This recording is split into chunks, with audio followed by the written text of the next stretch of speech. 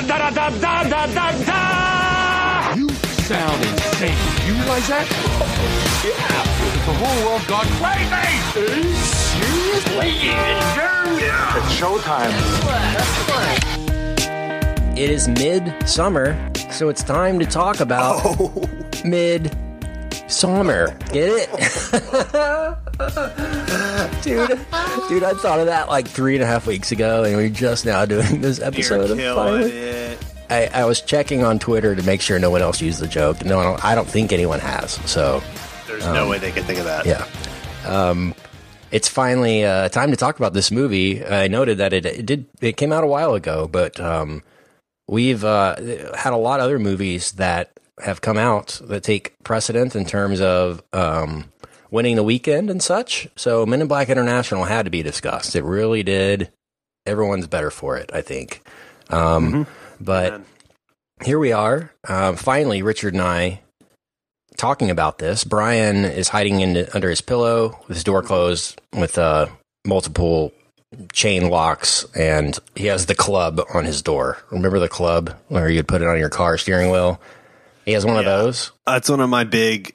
I'm actually going to Silicon Valley next week to pitch my new company idea. It's the club, but as a service. So somebody comes and puts a club on your car. Yeah, exactly. And that is convenient. Yeah. I think I'm just trying to disrupt that club space. Yeah. How many times have you pulled into your local sporting card store and like, man, I really need to club my car so no one steals it. But you don't want to have to buy one. You don't want that thing bumping around your back seat. Yeah. So, and if you could have an app that a guy on Prime Day, do you think there's any club sales on Amazon Prime for today? I would be willing to bet there is. But no one wants to buy the club. Again, have it in your trunk, like you said. I mean, you just pull up the app, wait 40 to 50 minutes, depending on location, and you've got the club. And then when you want to leave, you just text at least an hour beforehand, and you can leave, and he'll come pick it up. It's great. It's great, and it's only. I'm looking at the club right now for $46.99, and our service is only $10 every time. So the greatest thing about the club, you'd have to drive 4 times in a month for it to not work. I don't. This is super weird. If you were born post 2000, you probably don't know the club. But the funniest thing about the club is I always see the commercial for it, and like it doesn't like make your steering wheel not work at all. Like that, all it does is makes it like look really weird for you to be driving around with a giant club on your steering wheel. Like you could easily steal a car and still drive it out of the lot with that thing on there. It just looks really weird. It makes it really obvious that you stole the car. I think that was the only reason for it. But all right, this has been Club Chat. Patreon/Club Chat if you want weekly updates on the club and what the industry is. But Brian is locked away. He doesn't like horror movies because he has deep issues that we don't like to talk about on the air. So if you want to ask why Brian doesn't like horror movies, you can message him on Twitter, I'm sure. But I don't believe we got to talk about Ari Aster's past movie Hereditary, or his directorial debut, feature-length debut, Hereditary, on the show. Did we? We did not. Or did we? Did we do a Hereditary? Gosh, this is where 7 years start to... Yeah, no, I don't think so. If we did, we probably did it on the Patreon, because it was a limited release. It was a Sundance hit in 2018, and Toni Collette was one of the best performances of the year. My favorite performance was incredible in that movie. Olive loved it. Olive's on a roll lately. She went 6 years without ever barking, and now I think 2 Toni episodes Collette, in a row. Man, that's those Toni Collette. Gets her going. Yeah. So I thought that was one of the most original films I'd seen in a while. I've heard so much about this Ari Aster guy from so many people. Actually, this past week, went back and researched his short films that he did, and they're incredible. This guy is the real deal. He has one called Munchausen that is my favorite of his, and it's kind of like a take on Toy Story about like a kid moving away, going to college, and like the mom having to deal with that, you know. shot in kind of that same palette, like that Pixar color palette. It's all live action. It's not like animated or anything, but really well done. 15 minutes long. Go check that one out. But so my interest is really peaked on this guy. I'm all about up and coming directors, filmmakers, young filmmakers. I've said for a long time on the show, the past 6-7 years on the show, that there just has not been a new generation of directors. We're still relying on the Steven Spielbergs and Ridley Scotts and all those guys to kind of sell tickets. The newer generation, the Bo Burnhams, the Jordan Peels, certainly Greta Gerwig and what she's got going on, Ari Aster, Damien Chazelle. These guys are the next iteration of the Spielbergs, the Scorseses, the Tarantinos, right? And Ari Aster is somebody who I have heard should be in that conversation, but I never really saw that with Hereditary. I thought it was a fantastic movie. But after going and doing some more research and seeing some of his other stuff, and then seeing this, I was floored by this movie. I thought it was, certainly at times, it's not for everybody, right? It's weird. This is definitely more on the art house side of things than anything we'll probably ever review on the show. So having that in mind, Shaw, but yeah, well, a certain audience. The thing about this movie was, it is for a limited audience. I mean, they're not trying to beat Avengers Endgame with this, right? In any sense of the imagination. And A24 really does a good job of letting artists be artists. I mean, it's got to be promoting that, right? Well. And doing a good job of getting these movies out there and letting people know about them is. I would say that's the ideal imprint to work under these days. And man, this movie just felt like art. From scene one to the end, it felt like Paul Thomas Anderson, or it felt like Stanley Kubrick, who was my main comparison for this. It's just I kept having. I saw your tweet about that. Yeah, I just the aesthetic. I could not get out of my head how much this felt like Kubrick in all aspects of it. The way the camera moves, the music, and I'm sure a lot of it was on purpose. But do you know how many thousands, if not tens of thousands, of directors since The Shining have been trying to emulate and unsuccessfully emulate Stanley Kubrick, what he brought to the table, right, and what he was able to do? It's not easy, and certainly you have to be a genius. Stanley Kubrick was a genius, like certified. So this guy, I mean, some of these shots just absolutely melted my brain. Like the shot when they're actually driving into the commune, where the camera turns completely over and like the road is on top of you and all that. I mean, this guy, he knows exactly what he's doing. He knows how to move the camera. The actual setting of the Midsummer retreat was fantastically designed, photographed. I thought appealing in a weird way, even though it shouldn't be. Is what? It was appealing. Yeah. It was such a beautiful place to be, and then kind of juxtaposed. Yeah, it was like appealing yet creepy at the same time. Yeah, exactly. It had this great feel to it, this gothic beauty to it. Yep. And I'm fascinated by the subject matter of this movie. I'm going to do a lot more research into this. I'd certainly heard about the May Queen and the Maypole and the whole tradition, Scandinavian, the rune folklore and all that. And this is it has shades of so many different films in it, and we'll go through those. And I want to hear your thoughts on kind of what this reminded you of. But I mean, to me, this is certainly not for everybody. I can see why any average person would walk into this completely pissed off, completely felt like they got ripped off. I've gotten some texts from people that's how they felt. Yeah. It's not a horror movie by any means. It's a psychological thriller. More than that, the word unsettling is always the word I use to describe Stanley Kubrick, because it's every one of his movies. It's just there's always tension, right? It's never you can never really settle into anything, and this felt that way from the beginning. I mean, it's certainly not. I don't know if this movie will be to the level of any of Kubrick's movies were, you know, in 10 years or like National Film Registry level of films. But I think aesthetically and visually, this guy is the real deal, you know, and this is written and directed by him, you know. So you got to admire that. But I was blown away just by the real auteur. Yeah, it's always fun when you totally unique vision and concept and everything. And like I said, that does not come along every day at all. So sign me up for. I would watch a bowl of cereal if it was filmed by Ari Aster. Like, yeah, you know, I this was the easiest Does he shoot his own stuff too, like PTA? I don't think so. Okay, PTA does to a certain extent, but I mean, even he has cinematographer. Sure, you know, until Phantom Thread, but Paweł Pogorzelski looks like did this. So. Yeah, interesting. His sense of blocking is incredible, though. Yeah. His eye is amazing. You need to go watch those shorts. You'd really enjoy them. Oh yeah, no, I will. They're worth your time.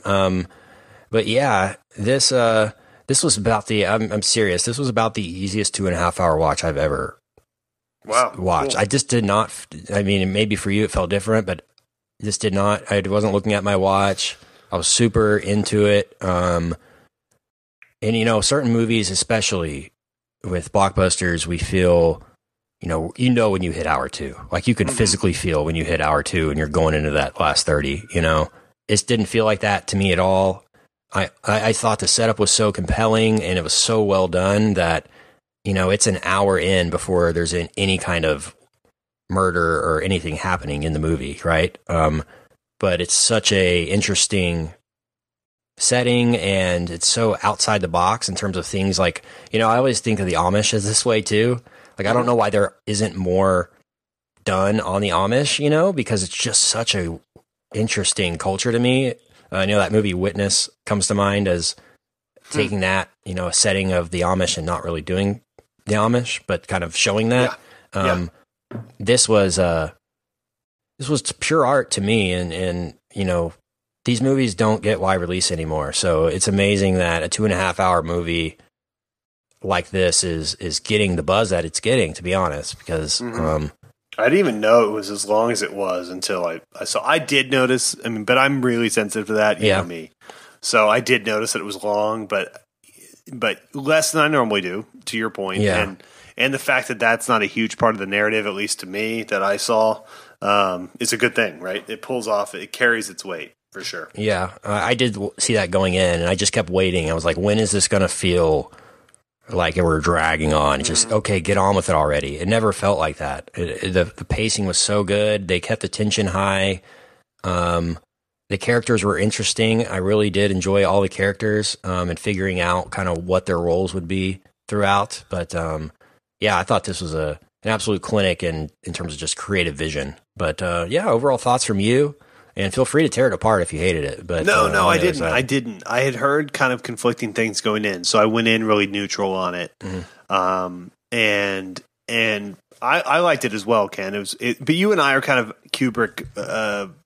Definitely PTA fans, you and I. Yeah, definitely PTA fans, and definitely, and those are so. Yeah. Brian does not Brian won't watch 2001, so you and I will. We would do an episode on that. But also like. That's not a criticism of Brian anyway, because like I don't like E.T. Right, it's like, just you know what I mean. It's like everyone's can't connect with, right? Yeah. Right, and so I mean, so for me, it's like the Bratz movie and the Bratz franchise, right, from the early 2000s. You can't connect with it at all. And Brian and I are huge Bratters. Yeah, you know, we go to the conventions. It's always been tense. Well, we used to go to the conventions until we won't go into that, but yeah, no. So for me, this was really interesting.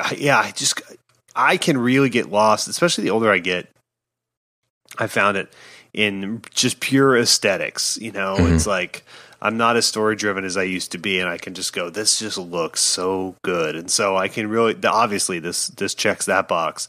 But I found the story and plot to be really interesting as well. I think it ties on a lot of things, like in the culture right now. This kind kind of the doing things for the gram culture of going and experiencing things. That's a great horror setting, or however you want to categorize this. Right, like a Fyre Fest kind of a thing. Let's all go. Yeah. Things can go bad in a setting like that. Obviously, in real life, as we've seen in Fyre Fest, but also just it's a great setting for that. Because that's a huge part of youth culture now, is going and doing those things, which is great. And by the way, it has been before. I mean, what's Woodstock if not that? So I really like the setup of this. I thought the music was fantastic. This guy, the Haxton Cloak, dude, or whoever did it. Ari Aster, and when you watch his shorts, you'll see that too. I don't know if he uses the same composer for all of his stuff, but like. This guy knows how to use music in film. The Munchausen is actually a silent movie, and it's only music. Right. Yeah. It's and my girlfriend's in it. I saw. Oh yeah. Yeah, Rachel Brosnahan. Yeah.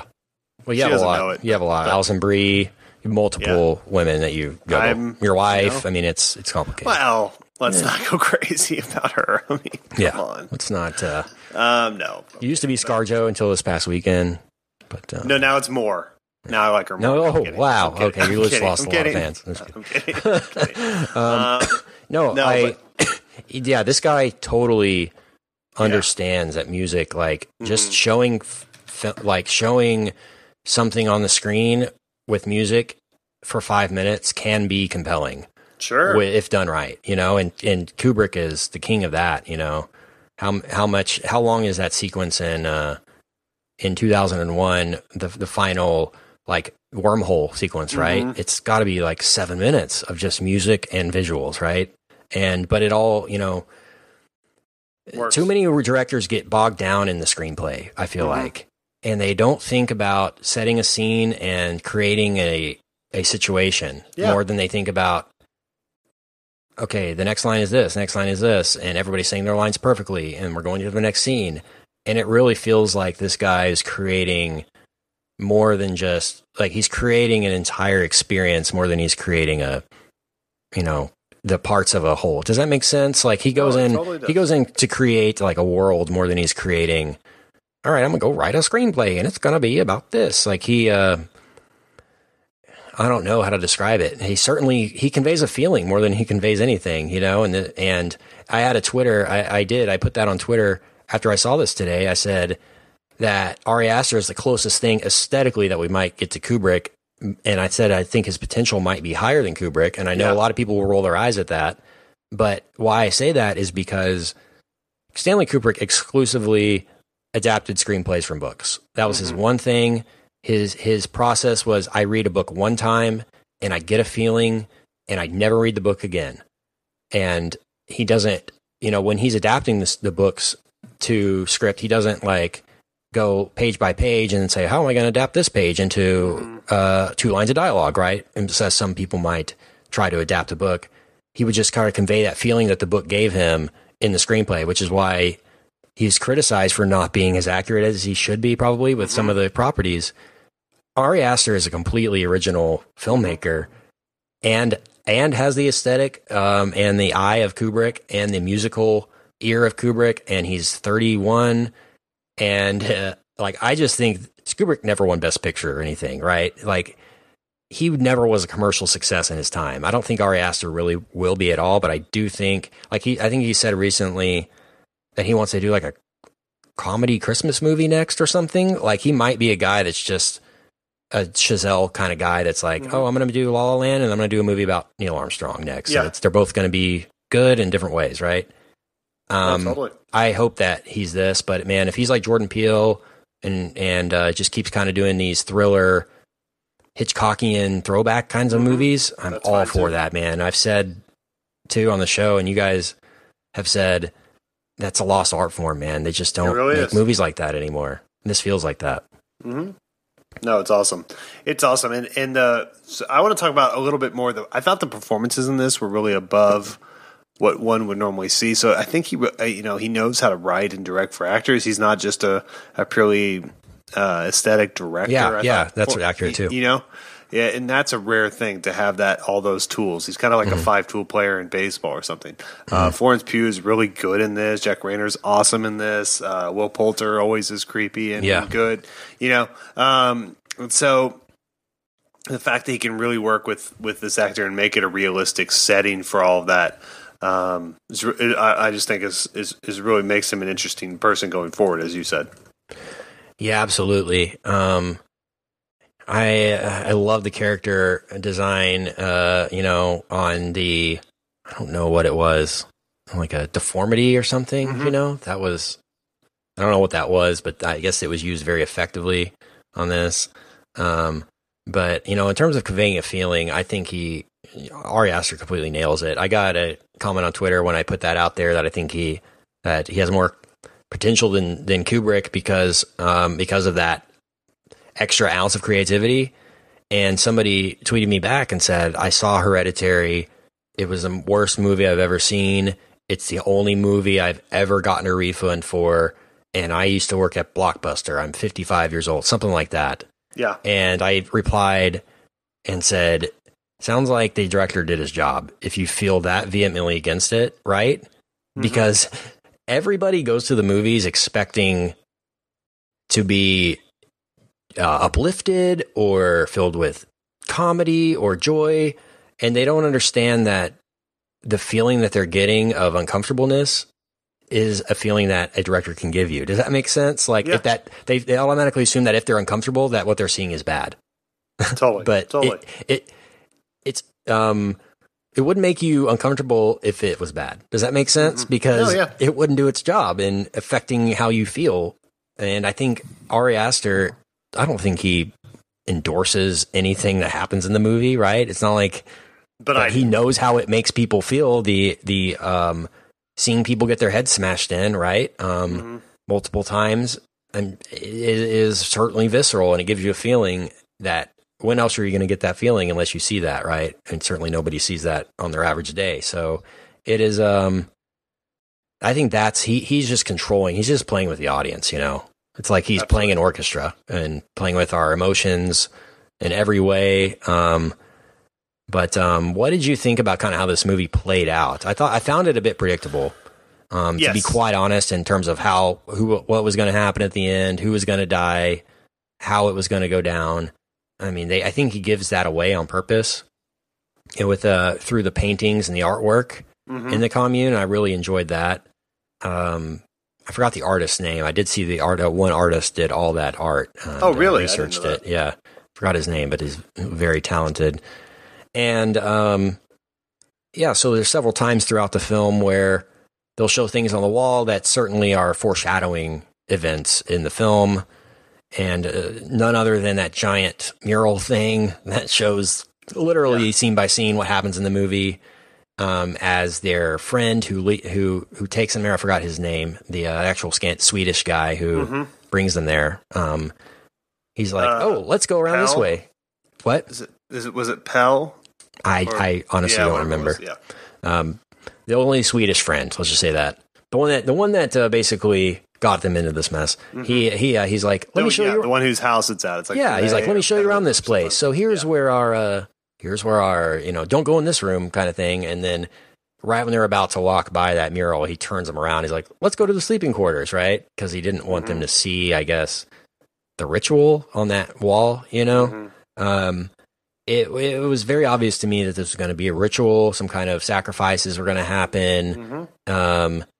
That they had taken her there for a reason, to become their leader, for him to impregnate the women. I totally foresaw that coming and happening, but I thought the execution was pretty stellar for the most part.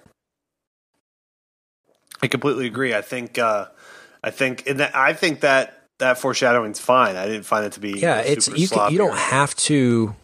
It doesn't necessarily mean you ruin a movie by foreshadowing things that you're like, oh, I can't wait for it. Almost it gives you anticipation. No, but and I think we have come to conflate really interesting thrillers with how many twists they have. That doesn't have to be how it is.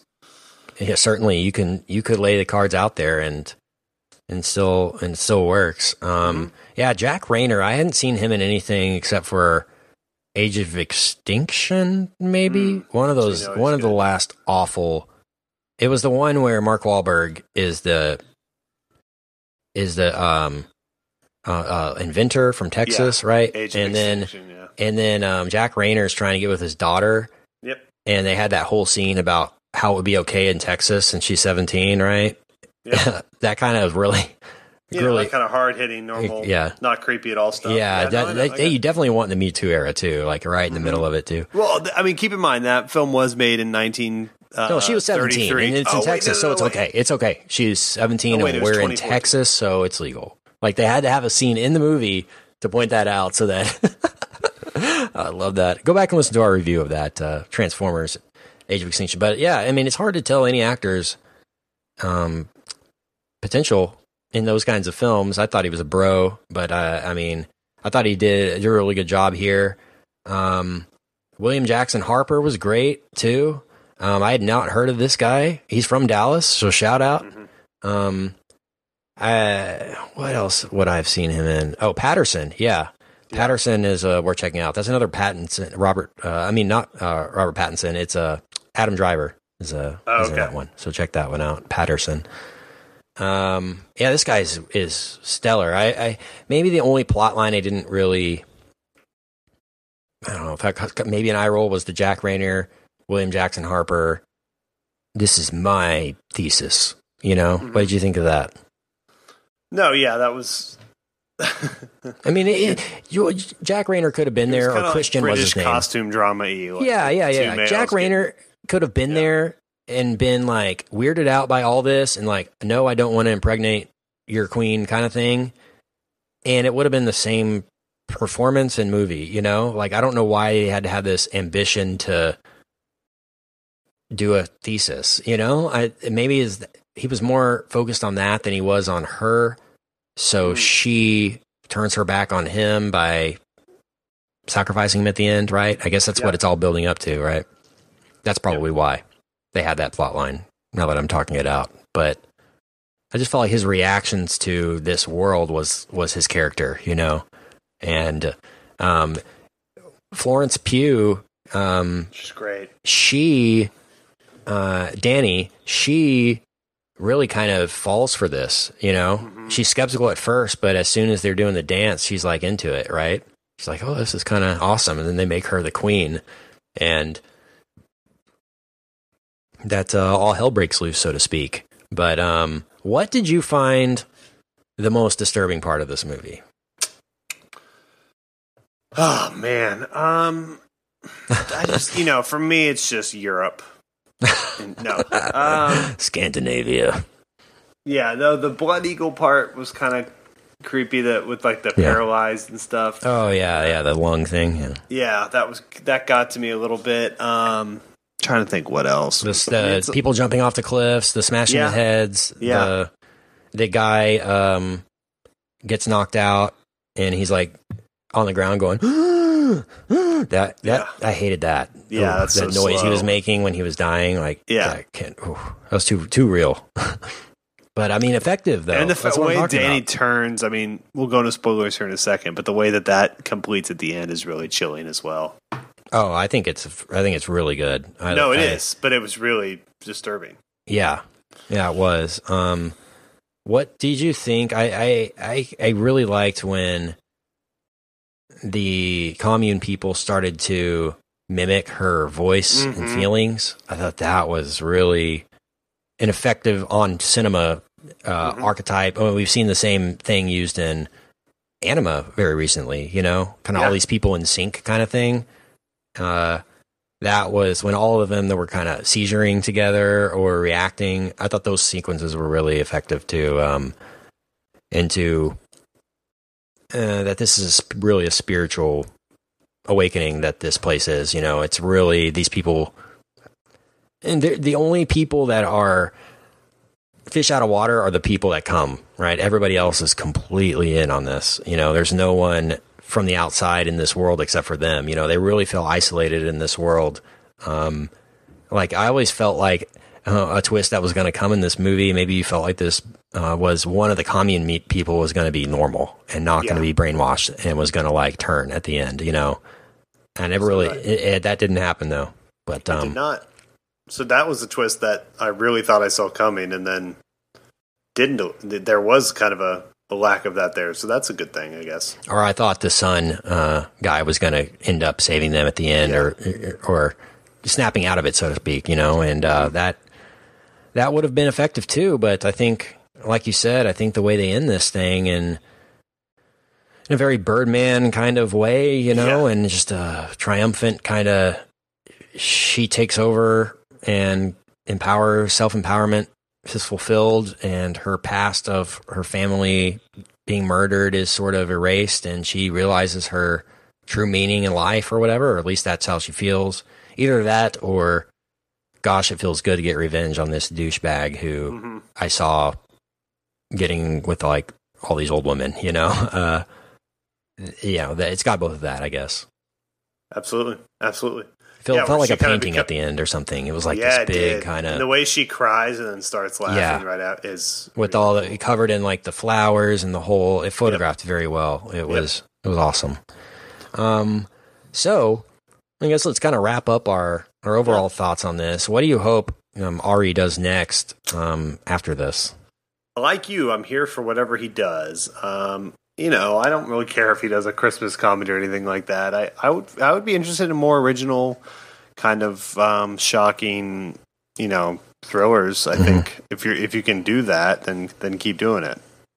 Yeah. I hope he's only made a couple big ones like this. I'd like 2 or 3 more before he, maybe goes down a different path. But yeah, I'm with you. I think he's a really the Chazelle. Damien Chazelle comparison's interesting because it's like the person that can kind of just knows how to make a movie, and what that movie is kind of irrelevant. It's just I think Ari's a USC guy too, and actually the AFI AFI Conservatory alma mater. But these are guys that like know the language of movies, right? It's like they're like he's my age too, 1986. Wow, actually your age, Richard. So this is a guy I'm definitely circling on my, I guess most anticipated movies. I'll definitely keep him in mind for sure. I really enjoyed this. I think the biggest disadvantage he has is it's unavoidable for him to be compared to anyone else, because it's just it's so hard to do anything new in horror because you can do anything. You can get as weird as you want. You can play it as straight as you want. And so it's really hard to stand out, right? There's a lot of weird B horror movies that are outside the box like this, but they just don't land unless you really have talent. And this guy does. So it's hard to stand out. Like how many of these movies come out every year, right? 8, 9, 10 of these, like every other month there's some I don't know what's the one we saw the preview for, this hide and seek movie or whatever. It's called Ready or Not, Here I Come, or something like that. These are dime a dozen, so it's rare that one comes along that is good. And this one definitely was, in my opinion. Let's grade this one out, man. Yeah, Midsommar. Oh man, this is one of my top of the year so far. Nice. Just in terms of a movie, like this is a movie, right? I'm gonna give it an A, man. I certainly had issues with it, but I think that takes it from A+. Otherwise, it would have been an A+ to me. Feels a little bit cliche, a little bit like a teen breakup movie in a way, a little bit predictable. But I thought it's executed so well that it overcomes all of that. A for me. What about you? Yep, I'm going to go A-, so just slightly below you, but in the same wheelhouse. The predictability was a little jarring for me, and the some of the it's just how tough it is and things like that. But I think it's a really, really talented director and a really good film. So I'm excited to see more. But yeah, A- for me. Here's an idea for you, and we'll close on this. Brian is kind of neck and neck with you in the old movie draft types of things. I needed Lion King to be better than it apparently is in terms of Rotten Tomatoes. So I'm not. Well, no, you've still got what, The Joker, Yeah. And Frozen, don't you? When do y'all have Frozen? Yeah, I don't even know. I have a Google Doc. You got Once Upon a Time in Hollywood still. That could do well. Yeah, we'll see. Brian had Hellboy and Godzilla, so I think he might be out of it based on those two picks. But what I was saying, had Toy Story, which was just I needed Lion King to match Toy Story, and that's really what happened. Yeah. Well, maybe if Rotten Tomatoes is good for those other ones you have, and they all three might do as well as Toy Story does, right? In terms of money. Okay, so here's an idea. If Brian does lose the movie draft, let's just make him watch Hereditary and Midsommar back to back, and do a live, and we'll sit there and we will like have one of those devices where, from Clockwork Orange, where you can't close your eyes, Yeah. He's prying on his head, eyelids open. It's just like watching both of these. Man, Hereditary would absolutely destroy him. I would love to see that, and for that to be his recording on his punishment, quote unquote, episode for losing the movie draft. All right, time to get out of here. If you want more from us, we have a Stuber episode that Brian's recording this week. In the VIP, we're talking Gremlins in honor of its anniversary. And we've also got an episode on Stranger Things 3 that just came out, a little bonus episode on the main feed. But if you want more bonus content from us, we got an AMA coming up here in about the next week for the VIPs. So get those questions in and join us over at madaboutmoviespodcast.com/VIP for all those episodes. But everything else we do is madaboutmoviespodcast.com, and every episode we've ever done is available there. Richard, where can I find you, man?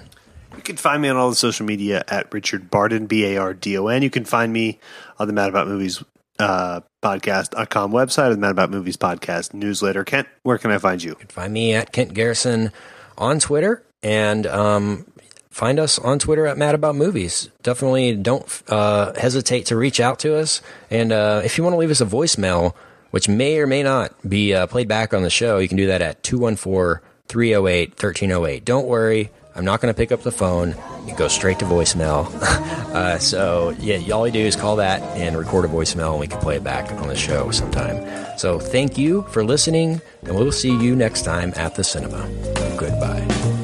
Hey, baby, I hear the blues are calling, tossed salads and scrambled eggs. And maybe I seem a bit confused. Yeah, maybe, but I got you pegged. But I don't know what to do with those tossed salads and scrambled eggs. They're calling again. Scrambled eggs all over my face. They're making me the salads and scrambled eggs. They're calling again.